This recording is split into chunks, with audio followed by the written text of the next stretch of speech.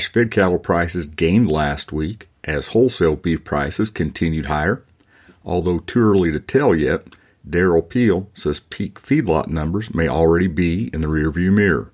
Coming up on your weekly Calf News Price Point, presented by Cattle Current's Wes Ishmael.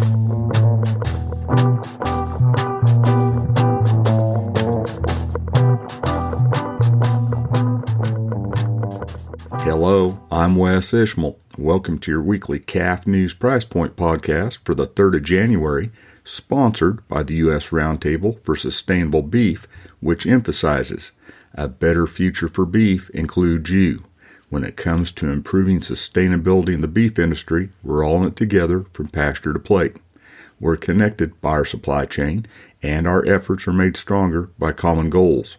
The U.S. Roundtable for Sustainable Beef set goals to maintain and improve our grazing land and water resources, reduce greenhouse gas emissions, increase efficiencies, and care for our animals and our people. When we work together, the benefits come full circle. Take action to protect the resources that sustain us all at usrsbbeef.org/goals, or more simply, usrsb.org, and look for the Goals tab. Now to the news. After early week pressure from more placements than expected in the monthly Cattle on Feed report, stronger wholesale beef prices, and ultimately higher cash-fed cattle prices mostly lifted cattle futures last week. Regionally, cash-fed cattle prices ended the week $1 to $3 on a live basis. They were $1 higher in the Southern Plains at $157 a hundredweight, $1 to $2 higher in Nebraska at $158, and steady to $3 higher in the Western Corn Belt at $157 to $160. Dress prices were $3 higher in Nebraska at $252. Dress prices in the Western Corn Belt the previous week were $248 to $249. Choice box beef cutout value was $10.03 higher week to week on Friday at $281.98 a hundredweight. Select was $5.46 higher at $250.93. After $2.07 lower in expiring Deese, live cattle futures closed an average of 67 cents higher week to week on Friday, except for an average of 2 cents lower in two contracts. Feeder cattle futures closed mixed week to week from an average of 47 cents lower through the front half of the board to an average of 60 cents higher. That was with corn futures closing an average of 11 cents higher through the front 6 contracts during the same period. Soybean futures closed an average of 37.2 cents higher through the front 6 contracts. With the holidays, there were few auction sales and no price trends last week for calves and feeder cattle. However, at those that did take place and monitored by Cattle Current, prices were generally steady to higher. Reflecting on the recent Cattle on Feed report, Darrell Peel, Extension Livestock Marketing Specialist at Oklahoma State University, points out in his weekly market comments that both feedlot placements and the number of cattle on feed were lower year over year for the 3rd consecutive month. Drought pushed more cattle into feedlots earlier in the year and kept feedlot totals higher for longer, Peel says. He explains monthly inventories from February through June of 2022 were not only higher year over year, but were at a record monthly level in the data series that began in 1996. On average, from 2016 through 2020, Peel notes feedlot inventories peaked in December and hit their low in September. However, in 2021, the peak came in February and the ebb in September.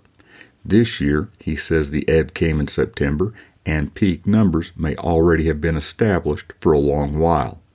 Feedlot inventories decreased from November to December, and Peel says this may signal that the seasonal peak is already in place, although it's too early to be sure. According to Peel, the last time that December feedlot inventories were lower than November occurred in 2016. In that instance, feedlot inventories decreased in December and January before jumping higher to a belated peak in June of 2017. Peel says, "I believe it's unlikely that feedlot inventories will move higher anytime in 2023. and the November 2022 total may be the peak for many months. Time will tell. Keep in mind the semi-annual cattle report comes out at the end of this month, which should provide more clarity into how deeply beef cows were culled last year, as well as feedlot supplies outside of feedlots at the beginning of 2023. Remember, a better future for beef includes you. When it comes to improving sustainability in the beef industry, we're all in it together from pasture to plate. We're connected by our supply chain, and our efforts are made stronger by common goals.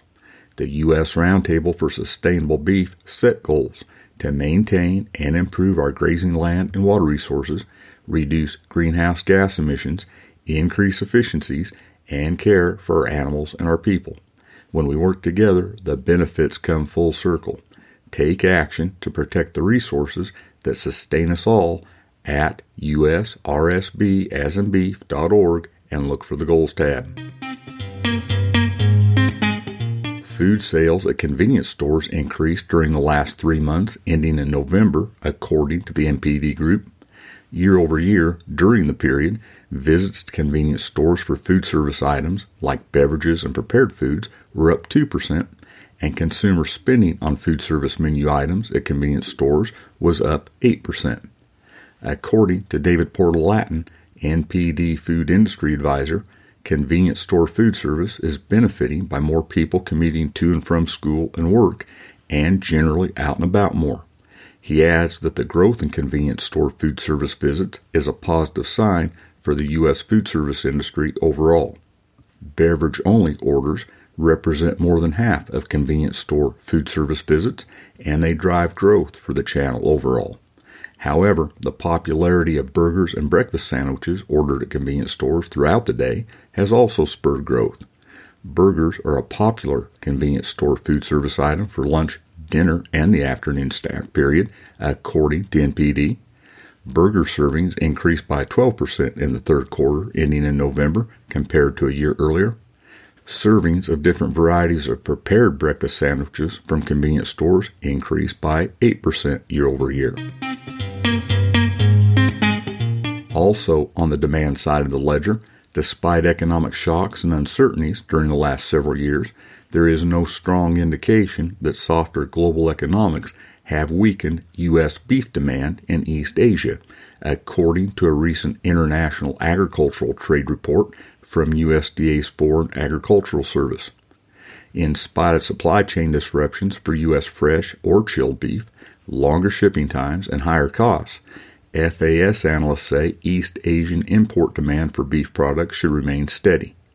Demand from the region was record large in 2021 for both volume and value, and was on pace to set a new record in 2022. According to the report, East Asia's relatively robust middle class has supported the demand for high-quality beef, and a developed e-commerce retail sector has provided flexible avenues for suppliers to promote beef products during the pandemic.